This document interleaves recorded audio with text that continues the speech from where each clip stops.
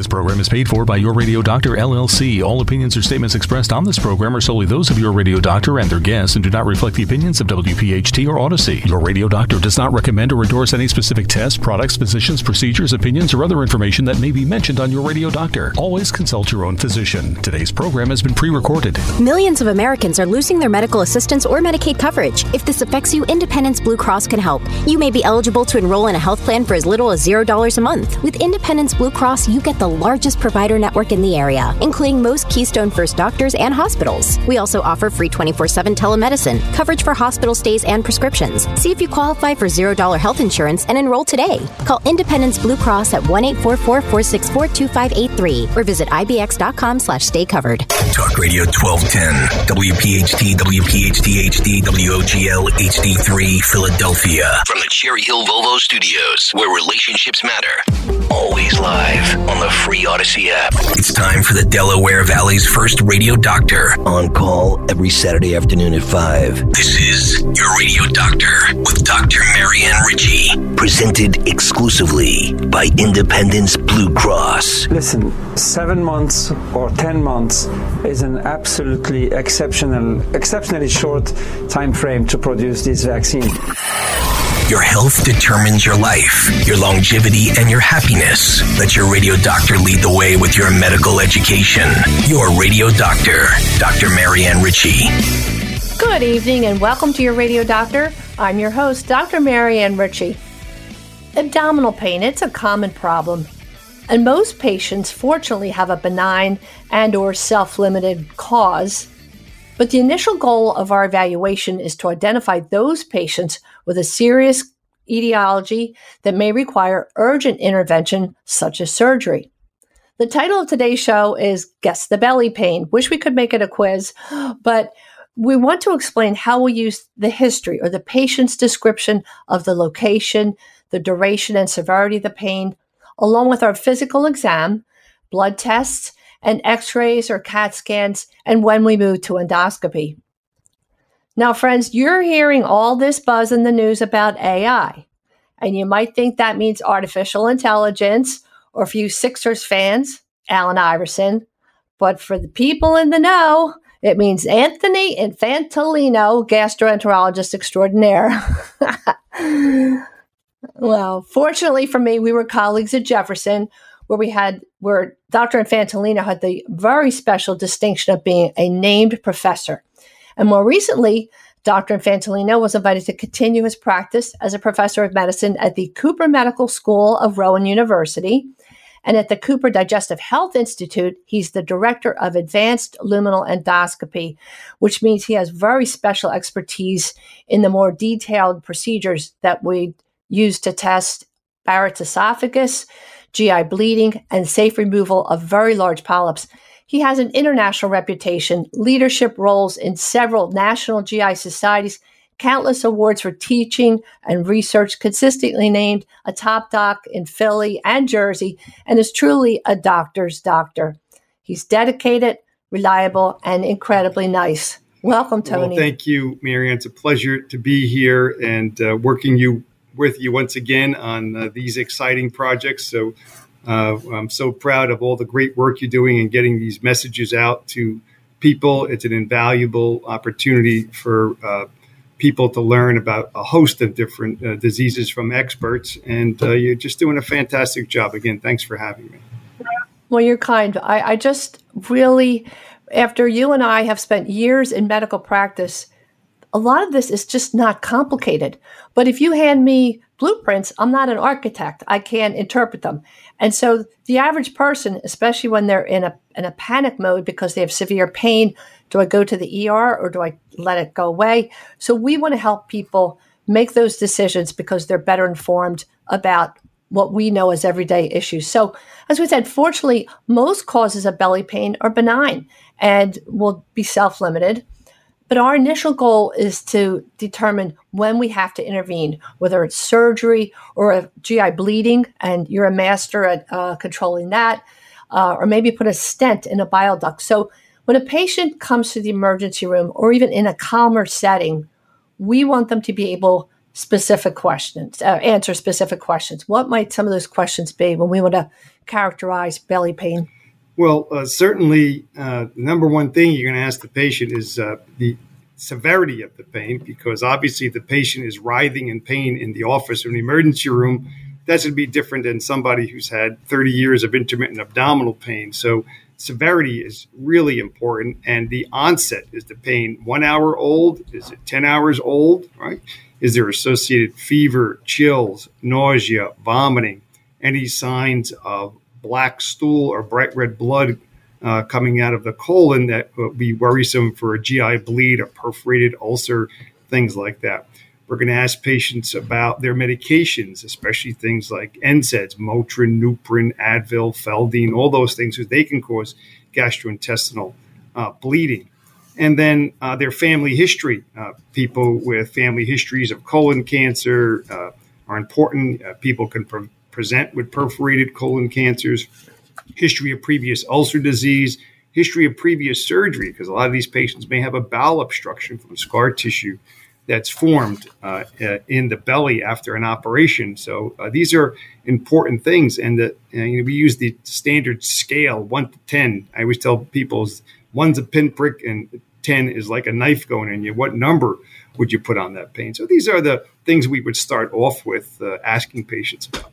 And I guess, too, we all have our pattern in our minds, because we, as GI doctors, we see so many people with belly pain. And I always used to tell my students and residents that I can name that tune in 3 notes. After you've done this for a number of years and you get called to the emergency room, you might have 10 people in different rooms. And you can walk in and ask a few questions and pretty quickly tell if somebody has an acute appendix or an upset gallbladder, or, like you say, an obstruction in their bowel from scar tissue, or a colon cancer, or just a virus, and they can go home. And it's an art form, but the experience that we have is really helpful. So we want patients to be able to say where the pain is, and did it start there, or did it travel from elsewhere? Does it go through to your back? Because we know things like pancreatitis or gallstones can even start as back pain.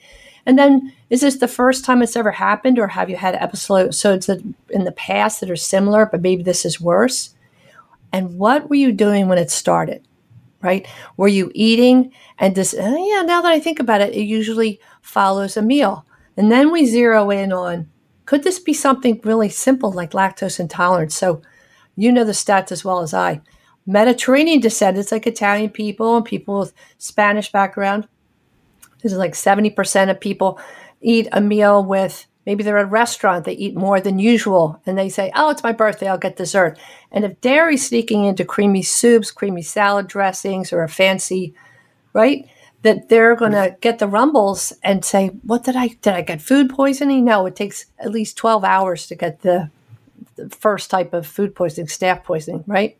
Yeah. So, every once in a while, it'll be Thanksgiving and somebody stuffed that bird with something that wasn't cooked. And, you'll rarely get staphylococcus, early on. The whole family's in the emergency room because they had, bad stuffing in a bird, or Bacillus cereus is another rare one. You might get a little sooner, but you're right. The majority of viruses or bacterial infections from food ingestion are usually delayed by anywhere from 12 to 72 hours. But I'm always asking what people ate. Has anybody else been sick in the household? Any new medications? Has there been any travel? People have just gotten home from some exotic place, and they like to try exotic things. And sometimes they come back with exotic things living in them, like parasites. So it's really important to get a good travel history, a good family history, and meal history to see if we can tie something together in our what we call differential diagnosis. So given the choice, it's probably not a good idea to eat goat's eyeballs. I don't know. A little squeamish about stuff like that. The other big one that we always ask, does that pain or did the pain awaken you from a sound sleep? Because we see a lot of patients with what we call irritable bowel syndrome. And irritable bowel suggests that I always remind my patients, the bowel is a muscular tube. And just like if you have a Charlie horse in your leg, if that tube squeezes up, you're going to feel it as a really nasty, crampy sensation in your belly. And it can be pretty pretty strong. But usually that happens during the wakeful hours because you've eaten or you're have some excess gas or something. But if it wakes you out of sound sleep, we think infection or a perforation that happens during the night. What other things go through your mind, Tony, when somebody says, wow, I was sound asleep? Yeah, we don't like nocturnal pain. The majority of, common GI disorders, like you mentioned, Miriam, irritable bowel syndrome, in general, are not something that wake people up in the middle of the night. So we start hearing nocturnal diarrhea, nocturnal abdominal pain, things like inflammatory bowel disease come to mind, like Crohn's or ulcerative colitis, things like perforated viscus, like a hole in the stomach that's occurred, or something perforating in the colon, or pancreatitis, things like this, catastrophic things in the abdomen, dead bowel from not enough blood flow. So we worry about nighttime stuff. So we kind of refer to that as almost a heart attack of the bowel, because if the blood vessels to your brain are blocked from cholesterol or whatever, you get a stroke. If the vessels to your heart that feed your heart, you get a heart attack. But if the vessels to your GI tract, same thing. They get this pain that's out of proportion. We examine people and we press on them. It doesn't feel so bad, but the pain, they're just crying, they're sweating with pain. And I always think eating is such an important issue too, because if pain usually comes after eating and you say, no, go, you're feeling pretty well right now, but when your pain comes back, keep a little diary, because if you eat a meal and 20 to 30 minutes later, you get this kind of, oh gosh, did I just swallow a lead weight? It could be that you have slow motility, either from medications or diabetes. Sometimes people with eating disorders, especially if they have bulimia nervosa, and they're telling their GI tracts, no, don't have food travel north to south. We want it to come backwards. The nerve endings start to rebel, and they get what's called gastroparesis, and their stomach doesn't empty properly, and they're in really bad pain.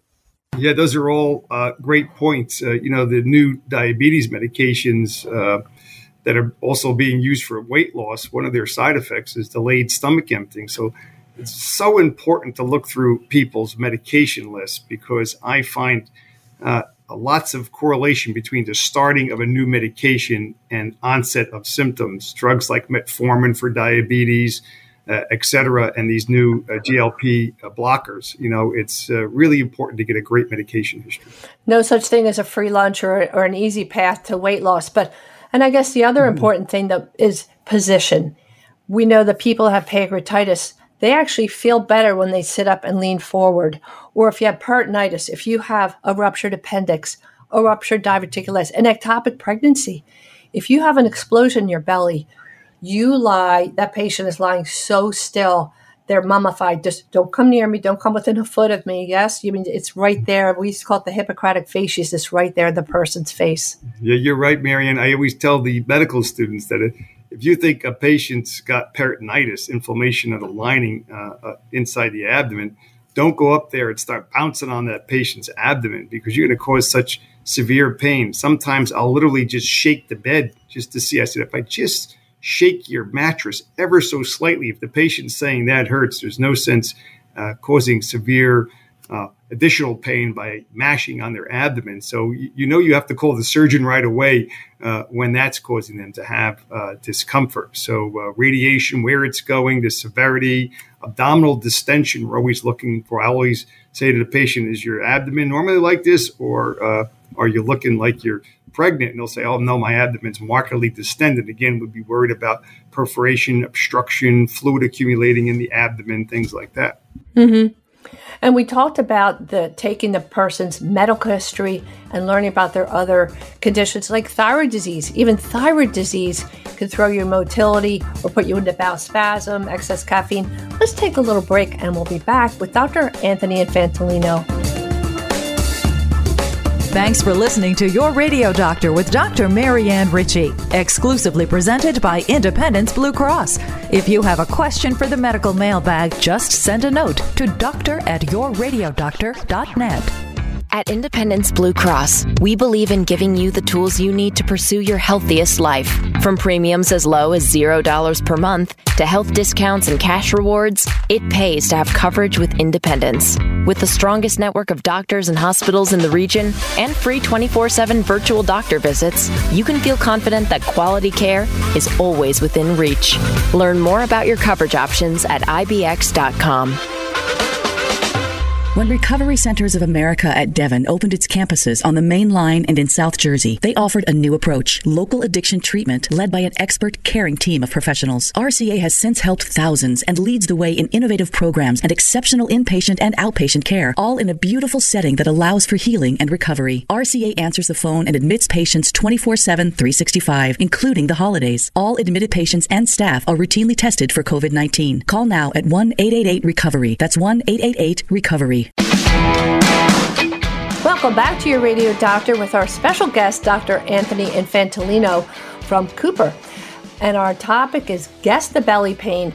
With our collective years of experience with examining people with belly pain, Tony, we talked about how important it is, especially if you have chronic belly pain, to really sit and think before you see the doctor about the categories we discussed. Location, what things make it better or worse. Does even having a bowel movement relieve some of your pain?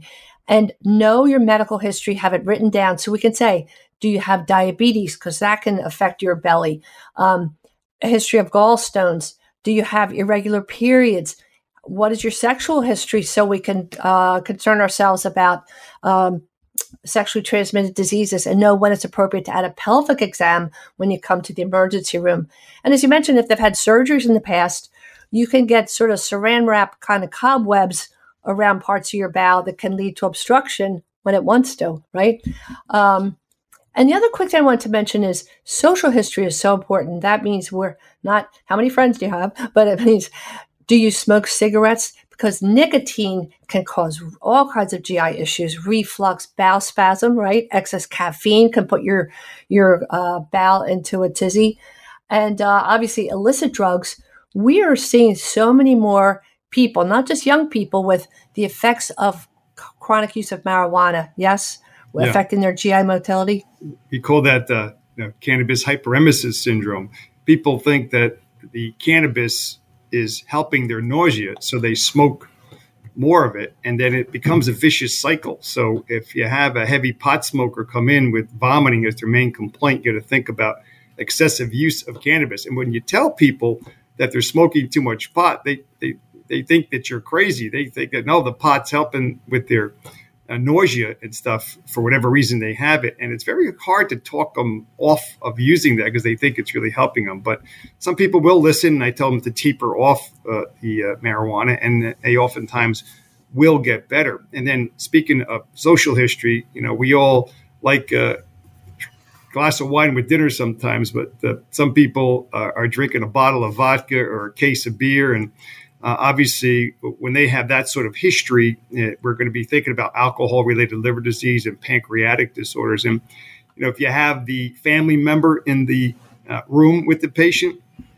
I'll always turn to the wife or the husband or the daughter, whoever's in there, and say, anything else that's going on, because sometimes the patient will be reluctant to give up information, but we can, glean into the patient's history a little bit more from speaking to the family. Plus, I think it has become maybe not the norm, but what the pattern I'm seeing, especially with our young patients, is do you drink, when we ask about do you smoke, do you drink, do you exercise, all those good things. Drinking has become kind of relative. And, just on Friday night. And I'll say, so what's that, like a 6-pack and a couple shots? Yeah, it just rolls off their tongues. I'm not judging people, but it's not good for your cute little body. And it also can lead to really pretty extreme GI symptoms. Speaking of which, I love how you mentioned the reminder that we need to know if you're taking all of your prescription meds, of course, names, doses, but over the counter, we can't emphasize that enough. And supplements, probiotics could throw your belly into a tizzy, right? A lot of people get diarrhea from that, but they think it's natural. And just because you don't need a prescription doesn't mean that supplements are always a good idea, especially to excess, for a couple reasons. They could give you symptoms because they want to, or they could interfere with your prescription meds and make them stronger or weaker. So important to tell us. And like you said, that includes aspirin, a daily baby aspirin. How many times have you seen major GI bleeding from a daily baby aspirin, or frequent use of ibuprofen and its relatives? Yeah. Yeah, that's a really important point. People think, well, one aspirin is good, so 4 must be better. I've had people coming in taking, 700 milligrams of aspirin, coming with a big GI bleed, or they're taking ibuprofen and aspirin, and they're having chronic headaches. Migraine patients are eating 1,200 milligrams of Motrin. So, these over-the-counter products and herbal therapies, I always tell people, just because you bought it at the health food store, like you said, it doesn't mean it's healthy. We've had a number of people wake up with new livers from herbal therapy, and you got to be careful. People have studied what you pick up at, say, at one of these health food stores, and they've actually tested what's in them. And majority of the times what they say is in it is not. And so our medications, we know what they do and what they can do. We know the side effects to look for, but these other medications are completely unregulated. So you'd really be careful about supplements and what they can do for you. Mm-hmm. And tell your doctor so somebody can review it with you. And we'll do another show on over-the-counter preps specifically. But so the person comes to the emergency room, and we have to go through that. If it's not A, it's B. We have to say, does this person need surgery or not? Do they need to be admitted and observed or not? Do they need a stent? So sometimes a person, because you talked about pancreatitis, which is so important, and it can fool people, can belly pain into the chest or back. But what people should know is it's so important to go to the emergency department. Don't stay home. The longer you allow an issue to continue, the harder it is to help you or to reverse it. And the most common cause of pancreatitis is not drinking alcohol. It's passing a gallstone, and it gets lodged at an intersection of I-95 and Route 1 and and the Jersey Turnpike. And it can, if it affects just the pancreas, you have pancreatitis. But we know from the labs when you come to the ER, if your liver studies are abnormal too, it's blocking the channel from your liver and your pancreas. And we can slip in, not especially easily, but we can put a little stent or a straw in the blocked channel and take the gallstones out. So there's so much magic attached to medicine these days. Yeah, that's very important. I mean, the advances in procedural things in GI that we can do now, we can save so many people from unnecessary surgery. So somebody comes in with a bile duct stone, like you were saying, that's an emergency. We call that cholangitis, inflammation within the bile duct. They'll have fever, right upper quadrant pain, and abnormal liver enzymes. And that's biliary pancreatitis or bile duct stone-induced pancreatitis and cholangitis. And we go in, we pull that stone out, put a stent in. There's actually pus sometimes in the bile duct. So these are important things. And again, we want to look at all the quadrants in the abdomen, decide what's what, and where we think things are coming from, and try and come up with a list of most likely to least likely causes. And the laboratories, imaging, and the history and a physical exam all come together to allow a clinician to begin to piece together this puzzle. So when we talk about quadrants, we communicate with each other and say, I just saw a patient with pain in their right upper quadrant. We divide the belly into 4 areas, mostly right and left upper belly, right and left lower belly, all of which can signal us to go looking for a particular condition. Like you said, like a hot gallbladder would be right upper belly. Appendix is right lower belly. But that's why we love people that have been around for a while, because once in a while, that sneaky appendix will cause pain in the left lower belly if they have unusual anatomy, or it can start around the navel and travel. So let's talk about the areas of concern, the 4 quadrants, or sometimes just middle upper belly. Yeah, so we call that the epigastric area, just sort of right in the middle, right below your breastplate. And when people come in with epigastric pain, the things that are really highest up on our mind are just garden variety inflammation of the stomach, gastritis, which could come from infection with Helicobacter pylori, which you can pick up from drinking out of a glass in a restaurant. Some family members are passing this bacteria to each other. Ulcer disease, which could come from H. pylori, or additionally from Motrin, Advil. Again, that's why the medication history is so important. Pancreatitis, like we just talked about, could be in the middle of the belly. It could be going right to the back. Sometimes it starts to the back, as Dr. Ritchie already mentioned. Gallbladder disease sometimes radiates to the middle, so it could be in the right, or it could be all the way up in the middle of the belly. So, there's always bad things like cancer on the list, but most of the time, this is things that are not cancerous, although we always have that on our list. So those would be the top things that we think about in the upper part of the belly. Rarely heart attacks. People who have heart attacks involving the lower part of the heart sometimes can get a whole bunch of GI symptoms, nausea, vomiting, pain, and these people are thinking they're having GI problems. They're really having a heart attack. I've rerouted some people from the GI lab to the cardiology lab for catheterizations who were, misdiagnosed as having a GI problem. So that's that quadrant that we think about those things, Marianne. And then we travel over to the right upper belly, and the classic is gallbladder. But how many times have you seen somebody who says, well, I had the ultrasound, but I still have the pain?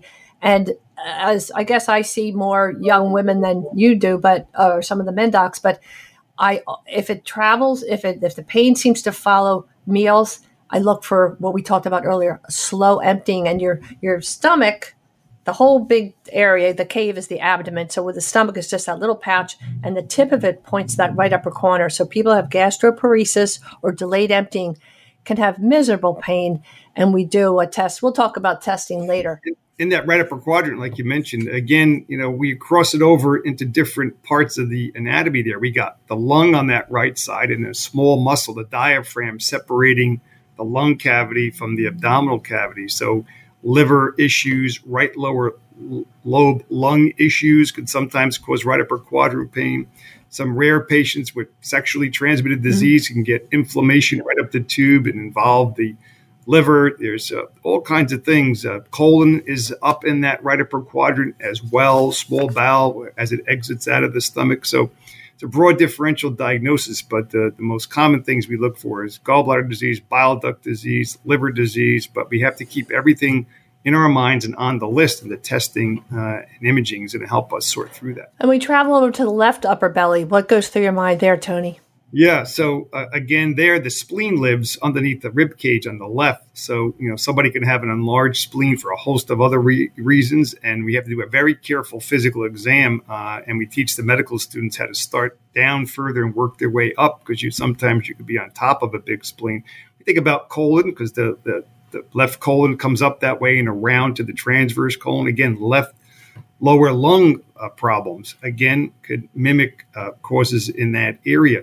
So we have to think about all those things in that left upper quadrant, and very important. And sometimes people have wacky anatomy, like Maria mentioned. People have stuff that's reversed. People have part of their colon that flips up into the left upper quadrant. People with appendicitis can really present with left upper quadrant pain. So you got to be really thinking outside the box. But, common things happen commonly, but you still have to keep those rare things on the list. So you have to be Nancy Drew or Frank or Joe Hardy is the point here. Let's take a little break. And when we come back, more about dividing your belly into quadrants. Now,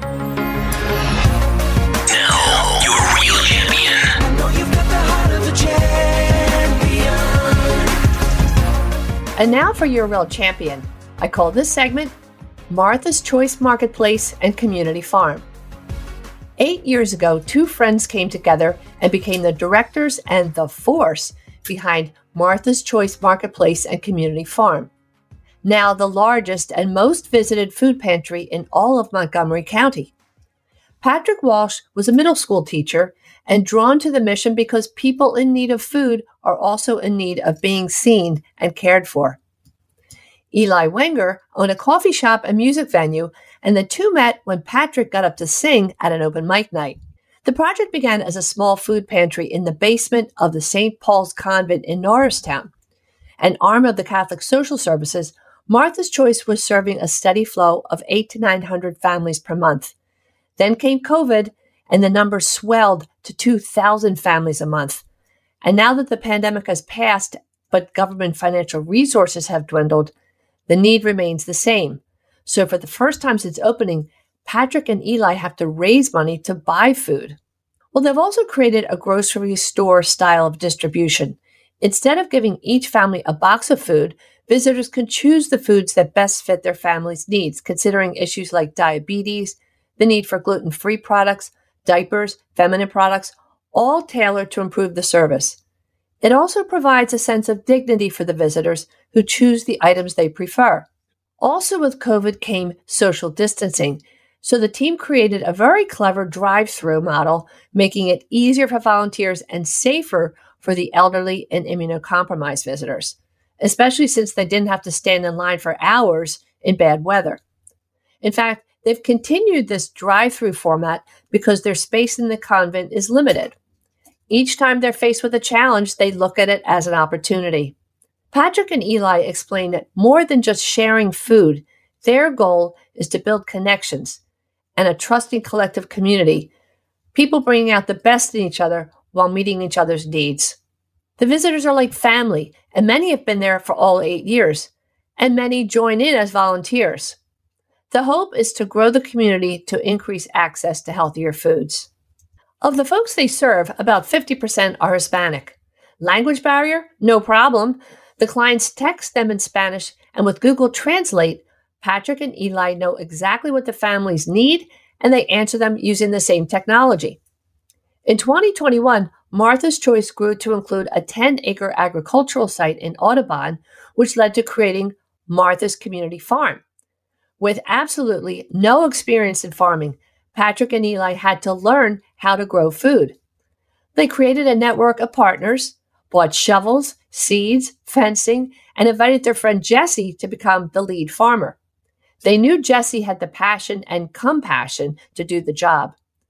They also invite help from animal husbandry departments at Penn State and Montgomery Community College.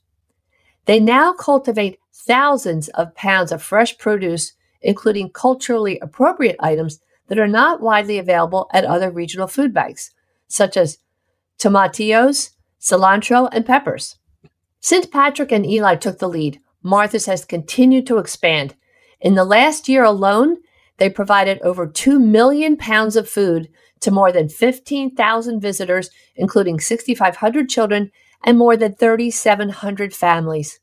During our conversation, I was truly uplifted by the enthusiasm in their voices. Patrick and Eli and their team have built Martha's piece by piece through very hard work, aiming to provide healthy food and services in a dignified and loving way to their friends and neighbors. Patrick says, the work transforms us for the better, and they believe that how they serve is just as important as what they serve. We salute you, Patrick Walsh and Eli Wenger, you're real champions. Join in their effort to serve families in need. Become a volunteer. Send a donation. Website, marthaschoicemarketplace.com, or call 610-279-7372. Website, marthaschoicemarketplace.com, or 610-279-7372. Today's edition of Your Radio Doctor with Dr. Marianne Ritchie, presented exclusively by Independence Blue Cross, can be enjoyed anytime, anywhere, at your convenience. Just download the Odyssey app and search Your Radio Doctor. It's health education on demand. Millions of Americans are losing their medical assistance or Medicaid coverage. If this affects you, Independence Blue Cross can help. You may be eligible to enroll in a health plan for as little as $0 a month. With Independence Blue Cross, you get the largest provider network in the area, including most Keystone First doctors and hospitals. We also offer free 24/7 telemedicine, coverage for hospital stays and prescriptions. See if you qualify for $0 health insurance and enroll today. Call Independence Blue Cross at 1-844-464-2583 or visit ibx.com/stay covered. Your Radio Doctor, Dr. Marianne Ritchie, now Saturday afternoons at 5, presented exclusively by Independence Blue Cross. This program is paid for by Your Radio Doctor, LLC. And we're here on Your Radio Doctor with Dr. Anthony Infantolino from the Cooper Digestive Health Center. Tony, we were talking about how we approach a patient in the emergency department or even in our office when we try to place categories. We want to know where the pain is, because that really helps us go through a list in our minds of what lives in the right upper belly, what lives in the left lower belly. So we talked about issues in the middle upper belly, left or right upper belly, even lung disease or the liver. Liver disease could cause pain because it lives inside a capsule. And if that capsule stretches, boy, can that hurt, just like capsule around your knee. So let's move to the lower belly.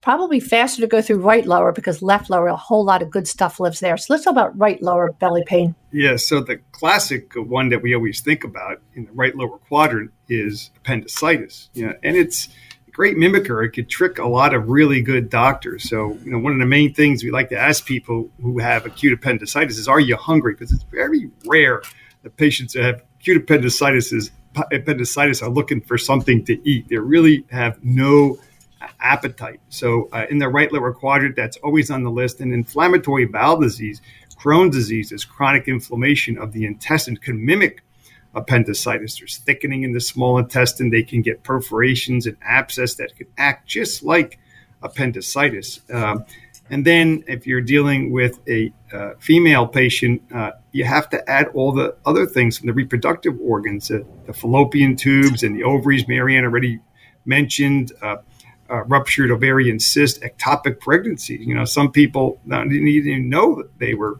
pregnant, and now they have an ectopic outside of the uterus that's in the abdominal cavity. And rarely you can see, right-sided diverticulitis that can mimic appendicitis. So these things are tricky. And in elderly patients, if I see an older patient with appendicitis, boy, that's really bothersome, because I'm always worried there's something in the colon blocking the appendix. So those patients will need a thorough GI evaluation after their appendix is out, because I'd be worried there's something hiding there in their colon. And then when we swim to the left lower belly, there is a lot of activity that can rear its ugly head there. Let's talk about the left lower quadrant, Tony. Yeah, so it's very important when you get a colonoscopy, your doctor tells you on your exam you have some diverticulosis, which are little pouches in the colon. To remember that, because if you have left lower quadrant pain, you end up at your doctor's office or the emergency room, we would think that maybe those little pouches, they almost look like little cow's udders hanging off the outside of the colon, got inflamed and infected or even perforated. So diverticulitis is always high up on our list of people with left lower quadrant pain. Inflammatory bowel disease is again on the list. And then again, a pelvic situation with the left ovarian cysts, ruptured cysts, ectopic pregnancies. All these things are again in that left lower quadrant. So these are the things going through our mind. We're oftentimes going to need labs and imaging to sort through that, Marianne. Mm-hmm.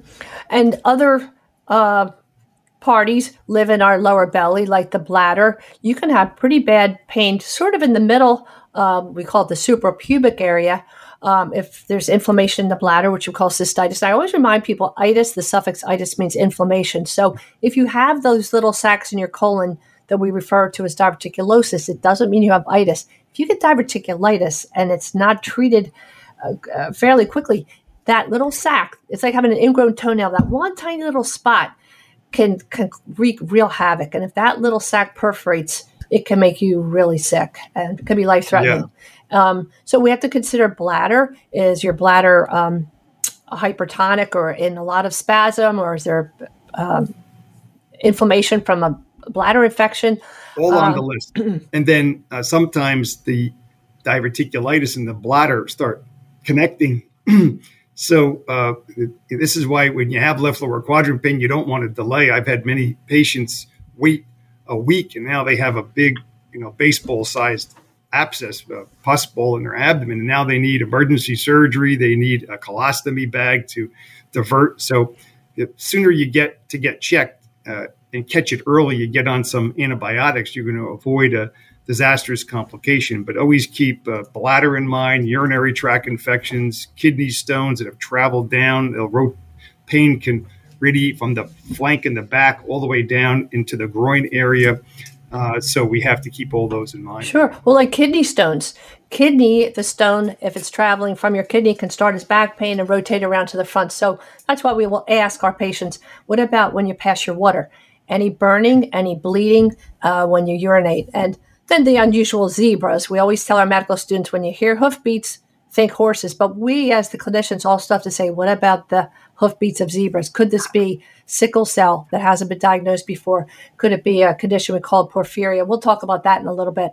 So we want to evaluate the belly pain, Tony. What are the blood tests you do? What are your go-tos when you see somebody's belly pain? Yeah, so the most important things is you want to know if there's an elevation in their white blood cell count, which fights infection. So that's going to be really important. And you want to know their hemoglobin, their blood count, to see if there's any signs of GI bleeding in the body. And then chemistries are important. You want to know if their liver tests are abnormal. You want to know if their bilirubin, which turns people yellow, is abnormal. You want to know what their potassium is, if they've been having diarrhea, if their potassium is really low, or their kidney function is out of whack. Some people present with, acute kidney failure for some reason. Maybe they got an antibiotic or taken too many Motrin. So chemistries, a CBC, a thyroid study for those who may have sluggish bowels. As Marianne mentioned, thyroid disease, either too active or too slow, can affect things. And a urine. You got to know if people have blood in their urine, if they have infection in their urine.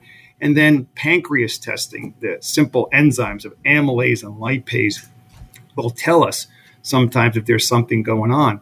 And even lipids, once in a while, I'll check if somebody has gastric pain, because if they have an elevated triglyceride, that can trigger a bout of pancreatitis. And so we're going to want to check those if we suspect that's a possibility. Calcium levels are also important because sometimes that can trigger things. So those are and a pregnancy test, obviously, if you're dealing with a female patient, because even if the patient tells you they're not sexually active, believe me, we have diagnosed many people who are pregnant who never thought in their wildest dreams in there that they could have been pregnant. And we do the blood test because that will turn positive more quickly than a urine test. We cannot leave it to chance for two reasons.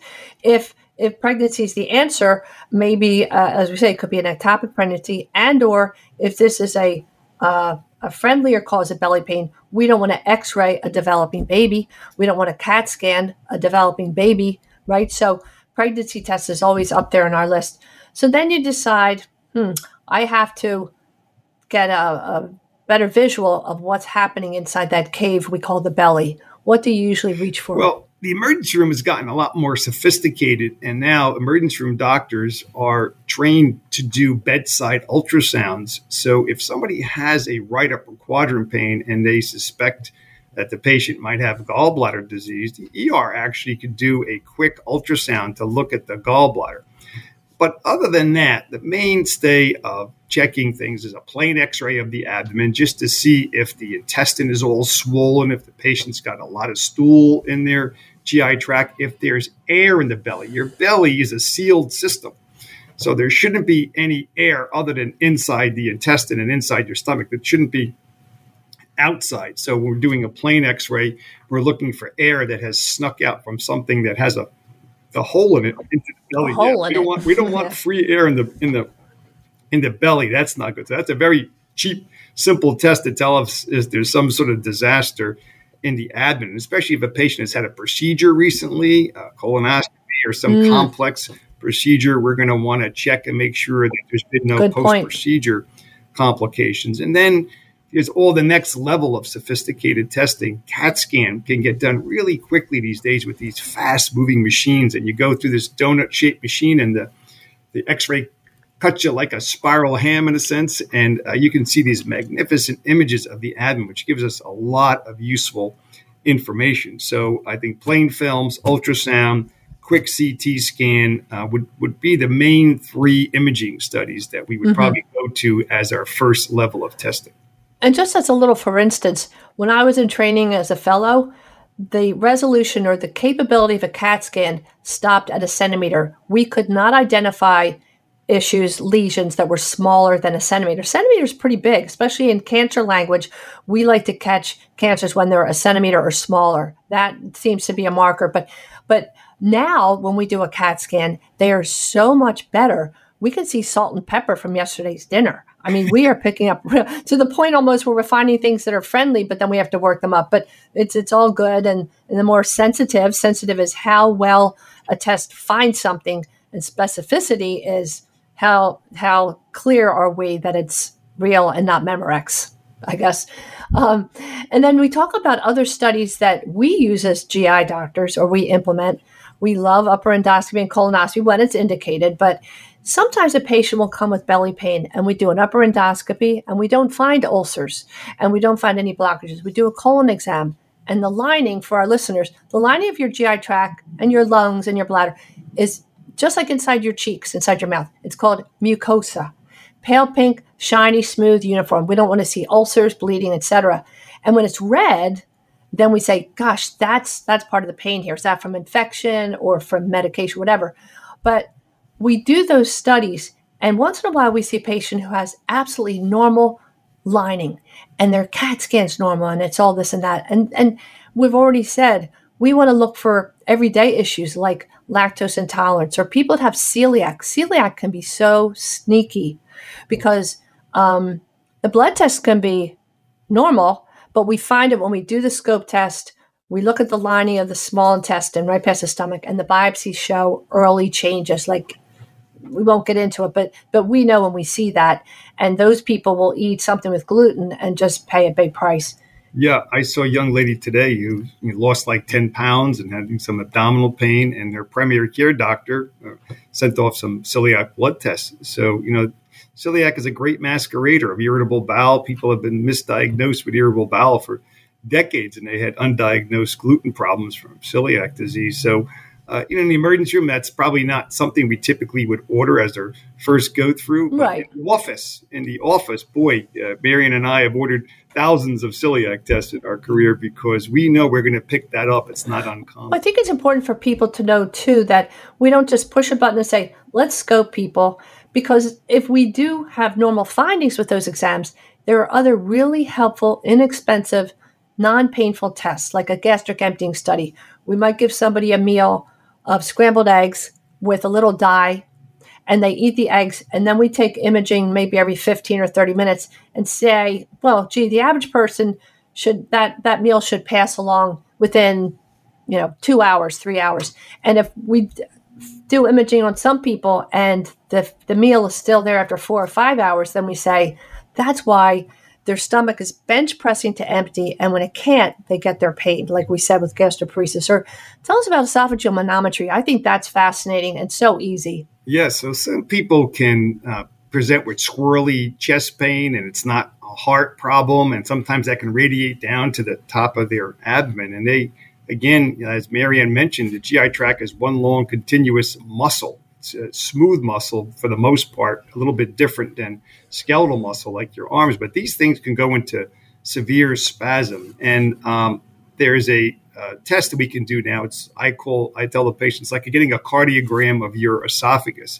We can't really get all the electrical activity of your esophagus through the chest wall like you can of the heart. That's a much bigger muscular organ. So we have to pass I'm Italian, so everything's linguine. The linguine's got to go down through the nose into the esophagus. We hook you up to a machine and you sip water, reproducing normal swallowing function. It can tell us what's going on in terms of the electrical activity. And they have great names for these abnormalities in the esophagus, nutcracker esophagus, jackhammer esophagus, very descriptive terms, diffuse esophageal spasm. And the names have changed over the years, but they are very creative because they want to stress that this is like the esophagus is like ringing of a towel. It's in spasm. And a lot of those people will also have some trouble swallowing, but it's always on the list. Mm-hmm. And then we have another test. We use the scope, and it has an extra little cannula, or it looks like a little straw that we can feed into an opening that opens a whole world of the bile ducts that empty your pancreas and liver and gallbladder. And we can take stones out of there. I mean, it really, without putting people through too much detail, it's pretty magical what we're able to do. And especially you, Tony, you can take large polyps from people in a safe, effective way and watch them for several hours and spare them surgery. It's magnificent. That's the whole thing about our specialty now. We have so many of the tools, as already mentioned, that we are doing everything possible to keep people out of the operating room now with the same or better outcome. Let's take a little break and we'll be back for our wrap-up with Dr. Tony Infantolino. Your Radio Doctor with Dr. Marianne Ritchie is presented exclusively by Independence Blue Cross. Hi, I'm Rob Strauber, Director of Intervention, one of your addiction experts from Recovery Centers of America. Today, I'm here to talk to you about intervention. Intervention is a very important step if your loved one is hesitant to access treatment, or if you're worried that your loved one's unwilling to get help.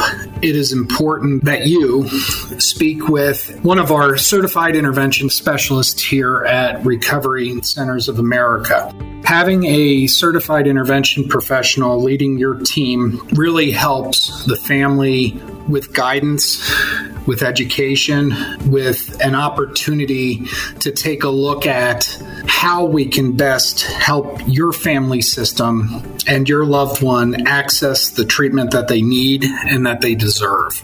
Having a certified intervention professional also helps the family system in the fact that the professional guiding your team is up to date with the most up-to-date information, going-ons within the industry, with best practices on how we can help the family system help their loved ones access the help that they need and deserve. As you begin 2023 and a fresh beginning, reach out to Recovery Centers of America if you or one of your loved ones needs help with drugs or alcohol. Call 877-938-0618 or visit recoverycentersofamerica.com/Devon. We answer the phone and admit patients 24/7. Also, RSVP at rcaacademy.com for our free virtual continuing education course on intervention on January 12th. That's rcaacademy.com.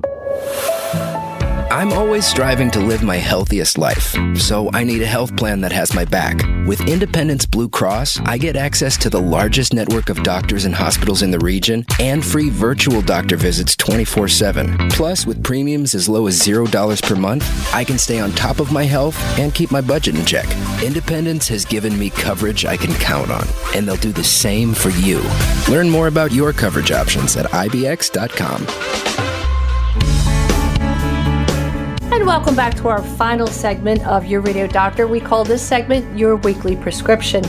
So, Dr. Anthony Infantolino from Cooper Digestive Health, what's your take-home message for our listeners? Well, I think it's very important that people understand that most causes of abdominal pain are not life-threatening. But when it's severe, don't wait. Don't sit home and wait hours or wait for your family doctor's answering service to get back to you.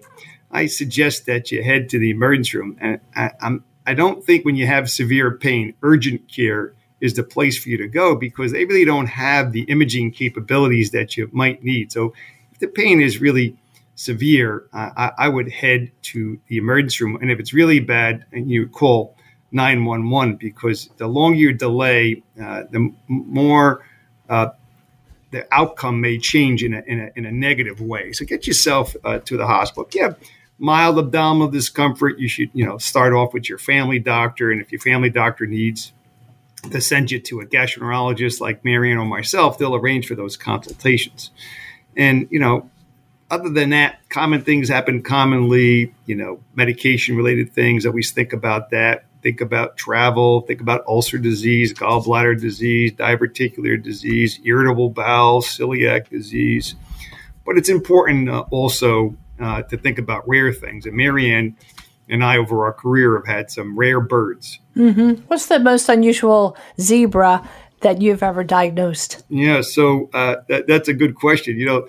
There are a few bad things that I've found over the years, but they're very, very rare. Porphyria is a breakdown products from red blood cells accumulate because a person is missing certain enzymes. And when these chemicals build up in the blood, they can lead to a whole bunch of bizarre symptoms, neurologic problems, GI problems, pain, sky high blood pressure. So when we've done our standard workup, which includes all the things that we've talked about today, and the person is still coming back, and this is a person who you think is really reliable and telling you everything that they can, they're still having pain, start thinking outside the box.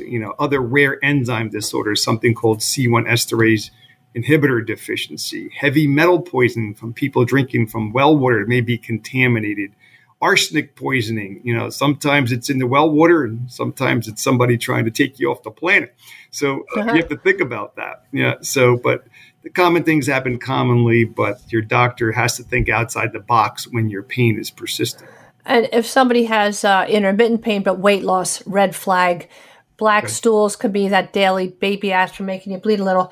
And you make 2 other great points, Tony. Don't go to urgent care because they can shake your hand, but they can't keep you. They can't send you to the operating room. Go right to the emergency department and do not drive yourself, please. I mean, the ambulance, while the driver's taking you, you have an EMT next to you, starting an IV, getting fluids started. Tony, if somebody wants to see you as a patient, now that you're at Cooper, how would they reach you to make an appointment? Yeah, so my main office number is right at the present time is in Mount Laurel, and I see patients, as Marianne mentioned, with very specific disorders. People have bad reflux, Barrett's esophagus, this precancerous condition of the esophagus, polyps that nobody else could take out, and bleeding that nobody can find. Those are my 3 main areas of expertise. Our phone number at that location is 856-642-2133. And that's the fastest way to reach me. If you have any of these areas of expertise that I love to take care of, I'd be more than happy to see. Well, a very special thank you to my friend and colleague and my doctor, a doctor's doctor. I like to think that's the highest compliment I can give you because I picked you. You're stuck with me, Tony. If you want to make an appointment to see Dr. Infantolino, if you have severe reflux, Barrett's esophagus, precancerous esophageal condition, GI bleeding, or big polyp, you're in the hands of a true master and a wonderful person at 856-642-2133. Tony, thank you so much. You are the best. Oh, Marianne, it's been a pleasure. I miss seeing you in person. I look forward to that. And it's been my honor to help spread some education to the community about this very important topic. Again, thanks for having me. Really appreciate it. Thank you. I think I'm going to have to bring a hoagie over for lunch next, maybe we'll pick Wednesday, middle of the week. I like it. Thanks, Tony. Have a good night. Thank you. Thank you for listening to your Radio Doctor every Saturday at 5 p.m. here on Talk Radio 1210 WPHT. Listen to this show again, The Real Champion, or any of our shows on Audacy.com, AUDACY.com. Thanks to our exclusive sponsor, Independence Blue Cross, and for support from Recovery Centers of America. Please follow us on social media, Facebook, LinkedIn, Twitter, Instagram, and now on Threads. Send an email to info@yourradiodoctor.net and partner with us in the show or tell us about a champion from your world. It's hot out there these days. Our bodies cool by sweating, but in excessive heat, it can't regulate as well, and you don't want to experience a heat illness. Those at greater risk are children under age 4, adults over 65, those who are obese, or certain medications for blood pressure or heart disease, or illegal drugs like cocaine.